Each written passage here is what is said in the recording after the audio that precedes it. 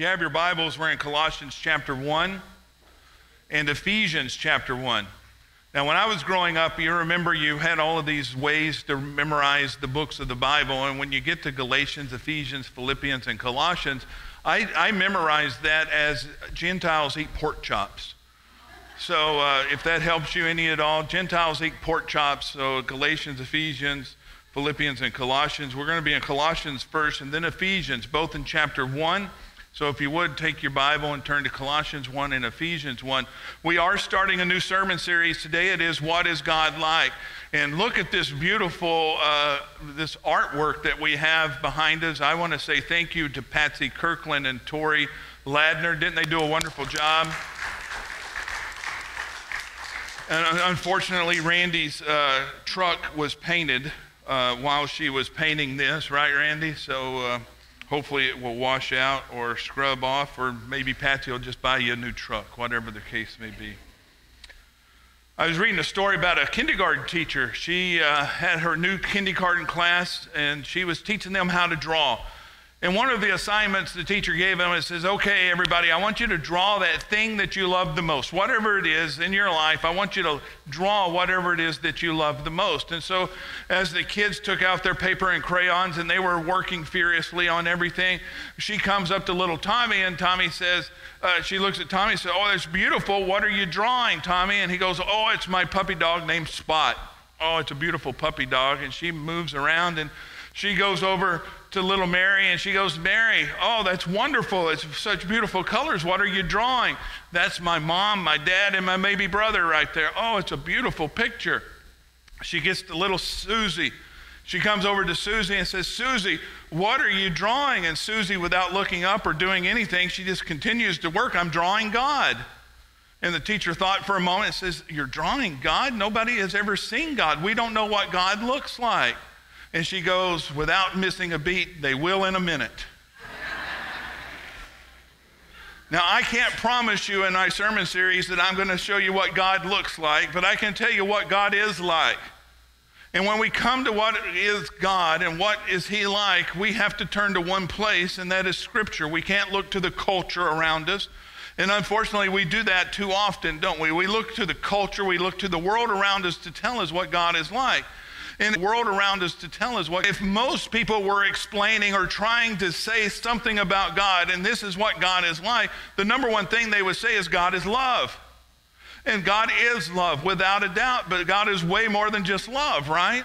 And they would say, oh, God is a forgiving God. I can do whatever I want. God is a God of grace. I can do whatever I want. But we also know that God is a God of vengeance. God is a God of righteousness. God is a God of justice, right? And so we can't just do whatever it is that we want to do. And so when we look at what is God like, and this is a huge question. I've been asked this question many times throughout my ministry. And I tell it's too big for me to answer. But we're going to take the next several weeks and we're going to try to see what the Word of God says that God is like. Because the only place we can turn is His Word. We can't go anywhere else. I Googled, what is God like? You ever done that? Just, you had to pop a question into your brain or something, and you get on Google or whatever your internet engine, search engine is of choice, and you begin to search. When I typed in, what is God like, I got 2.1 billion with a B results. 2.1 billion people out there are trying to tell us what God is like. And I didn't read all 2.1 million of those posts, but I read a few of them, and not very many of them, to be quite honest with you, because most of them were not very good. But when you type in, what is God like, can I tell you what you're going to find about the first 12 to 15 pages? You're going to find this book right here. This book, it's called What is God Like? And it's written by, let me put in quotation marks, Christian author Rachel Held Evans. Now, she passed away earlier this year, and so I don't want to say anything ugly. I'm not going to critique the book or give you a book review. That's not what my job is. But I want to show you what the world and what some believer or so-called believers are teaching our children about what is God like. And when we come to what is God like and what does it mean, who is God, let me just read some of this to you, and you tell me if you find anything concerning about it, okay? So put your antenna up. What is God like? That's a very big question, one that people from places all around the world have wondered about since the beginning of time. And while nobody has seen all of God, because God is far too big for any of us to fully see, we can know what God is like. God is like an eagle, sharp-eyed and swift, with wings so wide you can play under their shadows. God is like a river, constant and life-giving. When you grow near God, you'll sprout up strong as a tree. God is like the stars, forever present and bright. Even when they feel far away, you can always look up and see them winking at you. God is like a shepherd, brave and good, a protector who loves her sheep so much that she watches over all of them and knows each of their names by heart. God is like a gardener, patient and nurturing. God plants, waters, weeds, and fertilizes the earth until every good thing on it seeks the nourishing sun and grows. God is like the flame of a candle, warm and inviting. With God close by, you can look to the light and see through the darkness of night. God is like the wind, passionate and full of mystery. God is both here and mysteriously also over there. God is everywhere, swirling throughout the world, whistling across mountain ranges, rustling through trees, and pressing against your cheeks on a breezy day. God is like a mother, strong and safe. You can crawl up in her lap whenever you want to, and she will hold you until you fall asleep. God is like a father, gentle and safe. He will put you on top of his shoulders to give you a bird's eye view of all creation. God is like three dancers, graceful and precise. They move to the same music in very different ways, showcasing all of God's elegance and rhythms in your life. And because we know what God is like, we know that God is kind, God is forgiving, God is slow to get angry, God is quick to be glad, God is happy when you tell the truth, and sad when things are unfair. She is your protector. He is trustworthy. They are friends when you feel alone. God hopes. God perseveres. What is God like? My fingers aren't working.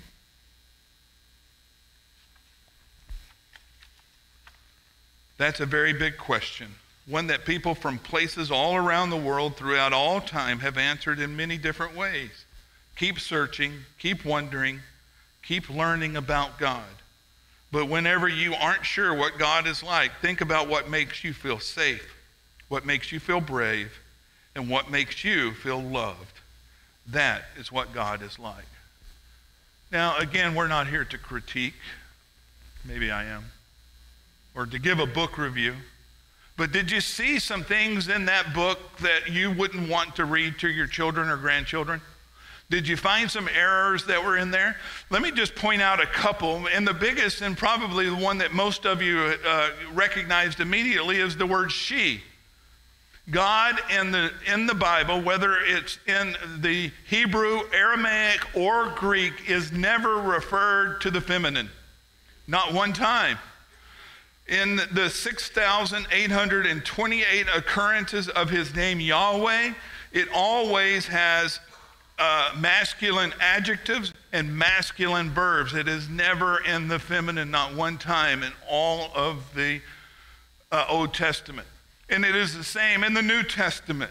His titles like Lord or Master or Creator or Sustainer or Firstborn, each and every one of them are in the masculine and never in the feminine. And when you come to the pronouns of God, there are always masculine pronouns. He, him, his. It's never hers or she. So that's number one. I want you to understand that our culture will tell you that we can pray to whatever God we want to pray, and she will love you. It's like Mother Nature. Can I tell you there's no such thing as Mother Nature? It's only Father God. He is the creator. He is the sustainer. Now, that's probably the most obvious thing. There's several others that I could point out to you, but let me just point to the other. Probably the more significant of the problems that are within that book is that when she tries to tell you what God is like, all she does is take a bunch of similes. God is like a bird in the sky that's got eagle eyes, right? God is... If we are going to find out, if we really truly want to know what God is like, we cannot compare God to anything else on this earth that he has created. We can only go to the place, the source, the Word of God to find out what he is like. And so if we really want to know what God is like, let's go to the source. And when you think about that question, it's a huge question. I have a group of men that I meet with on Sunday nights, and I told them last week, y'all need to pray for me because this is huge. I mean, where do you begin to talk about what is God like? Well, I thought about it and prayed about it, and I thought, well, the best place to understand, and I think what God wants us to understand, the number one thing that he wants us to know about himself is that he has made himself known. And how has he done that? If you have your Word of God open to Colossians chapter 1, look in verse 15. It says, he, Jesus, is the image of the invisible God, the firstborn of all creation. For by him all things were created in heaven and on earth, visible and invisible, whether thrones or dominions or rulers or authorities. All things were created through him and for him. And he is before all things, and in him all things hold together. And he is the head of the body, the church. He is the beginning, the firstborn from the dead, that in everything he might be preeminent. For in him all the fullness of God was pleased to dwell, and through him to reconcile to himself all things, whether on earth or in heaven, making peace by the blood of his cross. To know what God is like, we must go to the source, the Word of God. Unlike what Rachel Held Evans did with a bunch of similes, she picks out a bunch of attributes of God, and she tries to explain those attributes with something that we're familiar with. And let me tell you, she fails. Only the Word of God can tell us what God is like. And here in this brief synopsis of God, Paul is very clear that human beings can learn what God is like through his Son, Jesus Christ. If you want to know what God is like, first and foremost, whether you're sitting in a pew or listening online this morning, if you want to know what God is like, you have to have a relationship with him. You have to put your faith and your trust in Jesus Christ and him alone and no one else. And you have to understand that you are a sinner born in sin, and that sin has separated you from God. And in order for you to know what God is like, that sin has to be taken away. That guilt, that shame has to be placed on someone else. And that is exactly why Jesus Christ came. He came that your sin would be forgiven, that your sin would be placed on him, and on you would be placed his righteousness. You want to know what God is like? It begins with Jesus Christ. And if you remember several months ago in our series, Red Letters, we talked about these verses. And this illustration is too good that I have to continue with it. If you remember, we talked in Red Letters about this icon. The first thing that we see is Jesus is the image of the invisible God. He is the icon. That word image is the word icon. Now, every time you see the word icon in the New Testament, it has two meanings. And each and every time you see it, both of those meanings have something to do with the object. But only one of those meanings takes preference over the other. So if one of the meanings means something like, in this case, icon, you see the quarter behind me. When you look at that image of George Washington's head on a round circle, you immediately understand it's a quarter, right? It represents that quarter. It is the object. That is the icon of the idea of quarter. You understand? It means 25 cents. That is the icon. That is the image which it represents, 25 cents or a quarter. if you pull that coin out? Or how about this? What if you looked in a mirror? And if I go up to a mirror and I look in the mirror, the image that I see, that is the icon, and it represents that which is looking into it. I am the object at that point of what the icon is in the image of the mirror. You're with me? So if Paul meant for this to be the primary meaning of image of God, he would have said Jesus is the image of deity, just like that quarter. That quarter is an image of 25 cents. And here, if that's what Paul meant, he would have said that Jesus is the image of deity, which means that Jesus only as quarter just symbolizes 25 cents, doesn't it? And in the same way, he would have said that Jesus symbolizes God. But he doesn't just say that, because if we read in context, and if you read the whole New Testament, we understand Jesus is more than just a symbol of God. Jesus is God, right? So that's where the other definition or the meaning of the word icon comes to play. Jesus is the icon. He is the manifestation of God.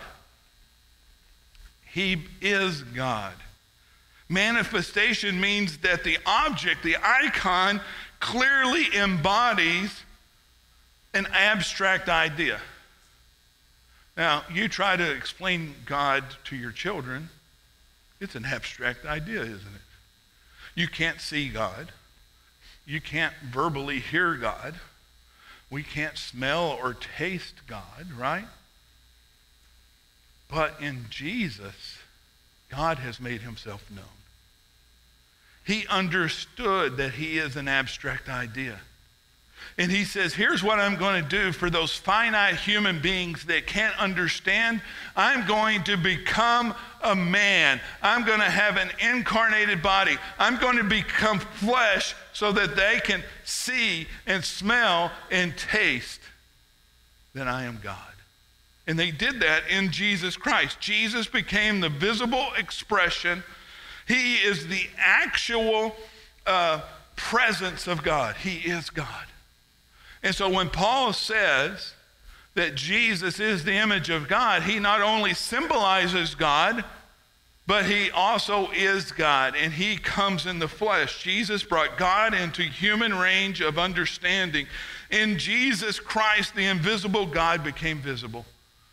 Think about it like this. When you get to heaven, if you are a born-again believer in Jesus Christ, and when you die and you go to be in the presence of God, wherever that is, guess what? The only person of the Godhead you'll see is Jesus Christ. He is the visible image of the invisible God. So if we want to know what God is like, it starts with knowing who Jesus is. What he is like is who Jesus is. In him, through our weakness and our humanity, in Jesus, we can know what God is like.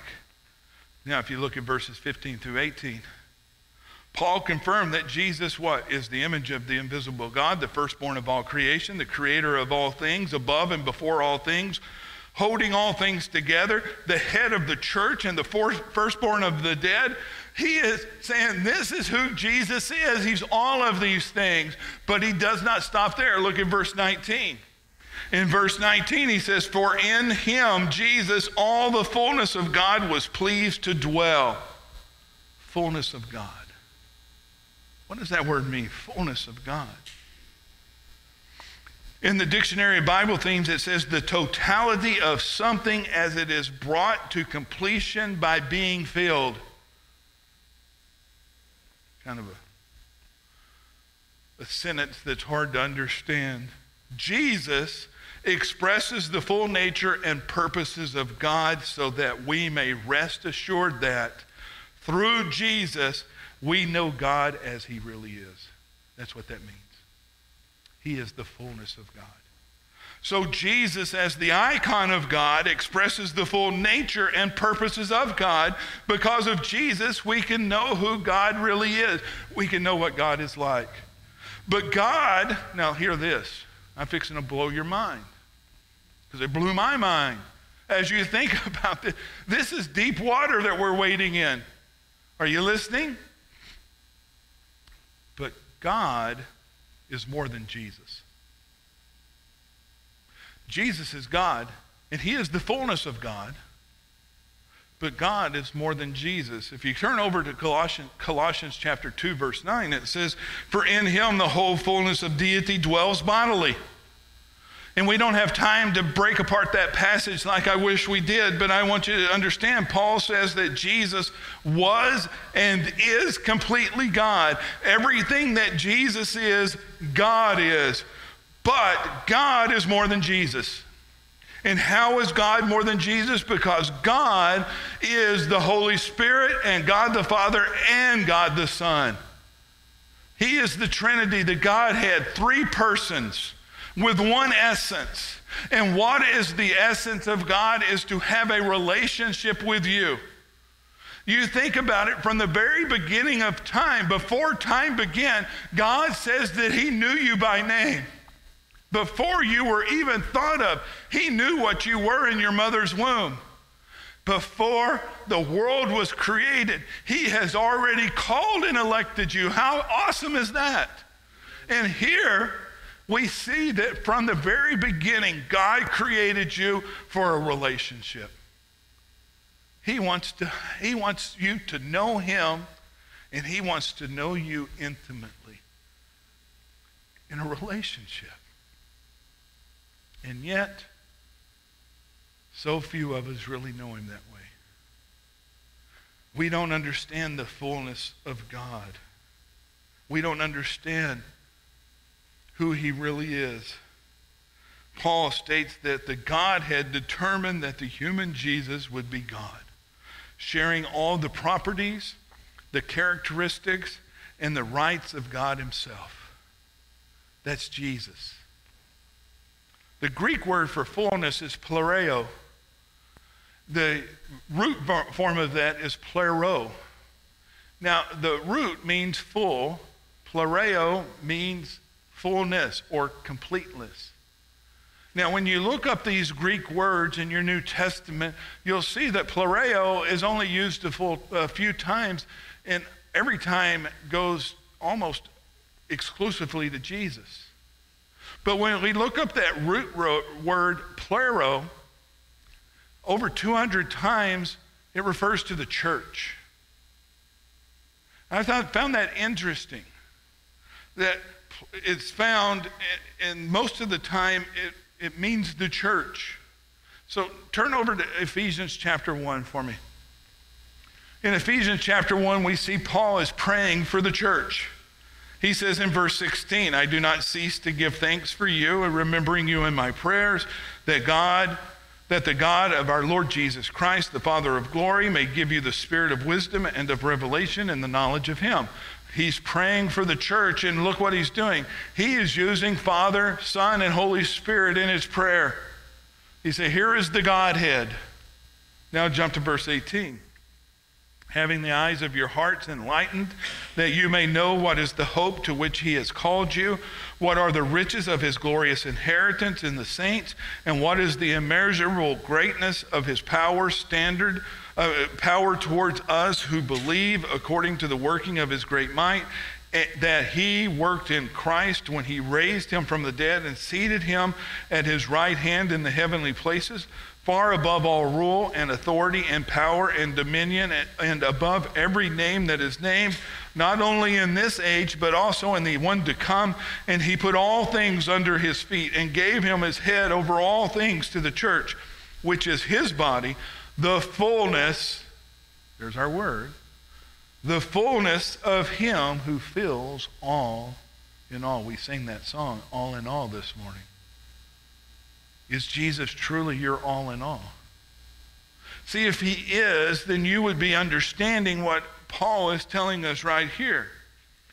I wish we had time to work through this verse, these verses, but we don't. So in context, let me just point out three things. There are three displays of God's power in these verses. The first is the power of God to raise Jesus from the dead in the past is the same power, believers, you and I have through the indwelling of the Holy Spirit today. Do you understand that? when we're talking about the fullness of God and the fullness of the church, and you and I are the church, right?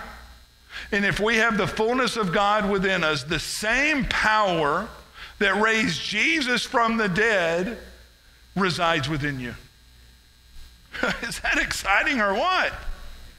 You have all of the power of God living within you. You have it all. That means that there is absolutely no excuse, no, not one, for you to say that I can't live the Christian life. You know why? Because you have all of the power of God. You have the fullness of God who raised Jesus from the dead living in you. How can you not live the full Christian life that he's called you to live? Well, we know it's sin. It's the weakness that we have. And here's what we do.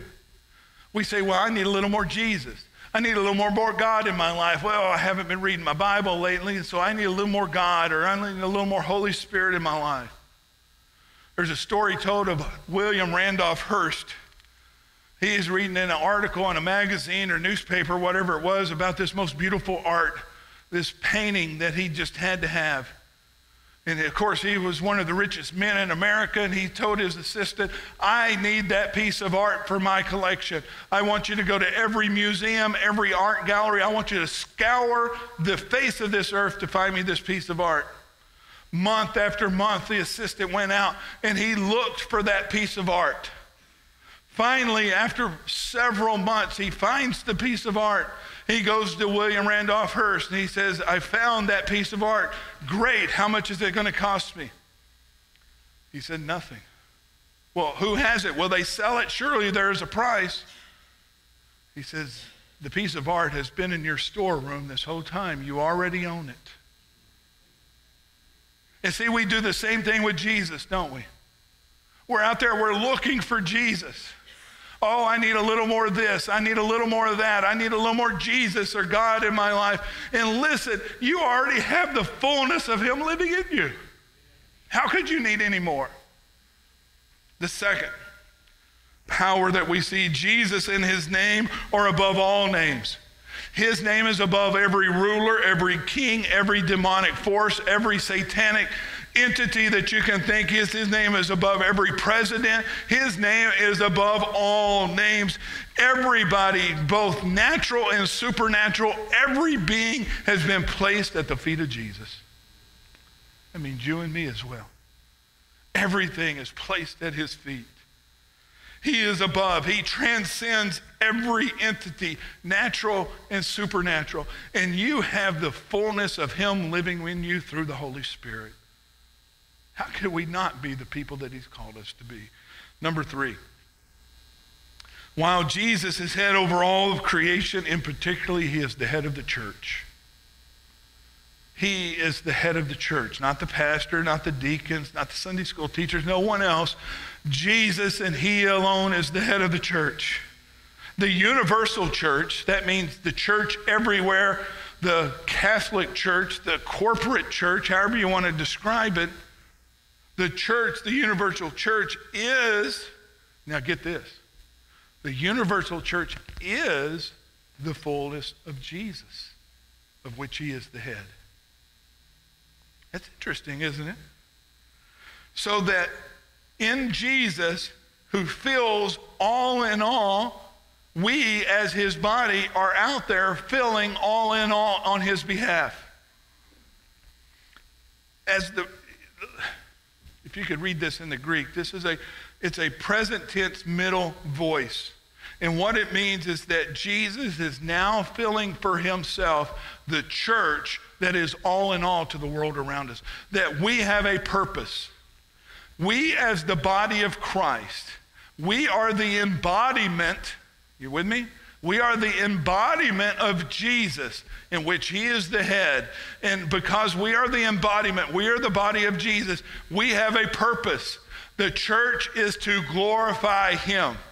That is our purpose. And when we obey him, when we lead people to Christ, when we worship him, when we praise him, when we pray to him, when we are showing the world, the whole universe, that Jesus is the glory of God, that Jesus is God himself, what we're doing is we're bringing glory to his name, and we're placing everything at his feet. What an awesome thought. The fullness with which Jesus fills all things is the church. You and I, because we have the fullness of Jesus, we are out there sharing him with the world around us. And in view of what we see in our culture, does that have an effect? Does it have an effect on the truth? Or does it have an effect on our daily lives? It certainly should, shouldn't it? Every waking moment, we as the body of Christ is here to do one thing, and that is to bring glory to him. God did not exalt Jesus or subject all things to Jesus simply to bring glory to Jesus. He could have done that. I mean, you think about it. God, and we're going to talk about the attributes of God throughout this series. God is omnipotent. He could have snapped his fingers and every one of us have been on our face in front of him. But he chose not to do it that way. He chose to do it through me and you. He chose for us to point the world to him. Jesus, what God is saying, he says, hey, listen, son, you and those with whom you are united as head, go forth. Go all over the universe and fill it with all that you are in your body. Let everything from the highest heaven to the lowest hell be filled with a revelation of your glorious perfection. Let the chosen, the destined, the blood-bought, the called, the justified, the sanctified, the holy, the body of Christ, the living God, go out and fill the world with your glory. That's what he's called us to do. To know what God is like, his body, the church, must understand and take seriously our calling. You want to know what God is like? He's a loving God. He's a trusting God. He's a giving God. He's a forgiving God. He's a grace God. But more than anything else, not more than anything else, but just as much as anything else, he's a jealous God. Are you living your life in the fullness of Christ so that you're pointing to the world around us how glorious he is? You want to know what God is like? That's how we do it. We live the way that he's asked us to live. Now, quickly, back to Colossians chapter 1 in verse 19. For in him all the fullness of God, there's our word again, all the fullness of God was pleased to dwell. You think about it, from the very beginning of creation, God wanted to dwell with us, didn't he? We think about back to the garden. It says that Adam and Eve walked with God, the Spirit of God. They never saw the body, they did the Spirit of God. And you think about when God led them out of Egypt, there was God's presence and smoke and fire, right? You understand? And you go to the temple or to the sanctuary first, and in the temple there was God's presence with smoke. And you think about Isaiah, there was God's presence with the wind. And we think about here is God's presence all throughout, and very rarely, only maybe a handful of times in the Old Testament, is God ever revealed as a human being. But when we get to the New Testament, when Jesus Christ steps on, when the incarnate Jesus, when the God-man made flesh appears, we now can see Jesus for who he is. We can see God for who he is. It's no more smoke and fire and wind, but in Jesus Christ, God chose to dwell with you and me. Whoa! How exciting that God chose to dwell with us. He's offered this personal connection to every person that would trust in his Son. Have you done that? If you're watching online, have you that personal connection with Jesus Christ? If you want to know what God likes, it starts with a relationship. And listen, for all of you sitting in these pews, listen, I understand that 99.999% of you have trusted in Christ in this room. But are you living like it? Are you living in relationship with him? Are you living as if the fullness of God lives in you? If not, today is the day to repent. As we continue our quest to answer this question, what is God like? The first step is a relationship. The next step, and we'll talk about it, is to go back to his book. Not to that book.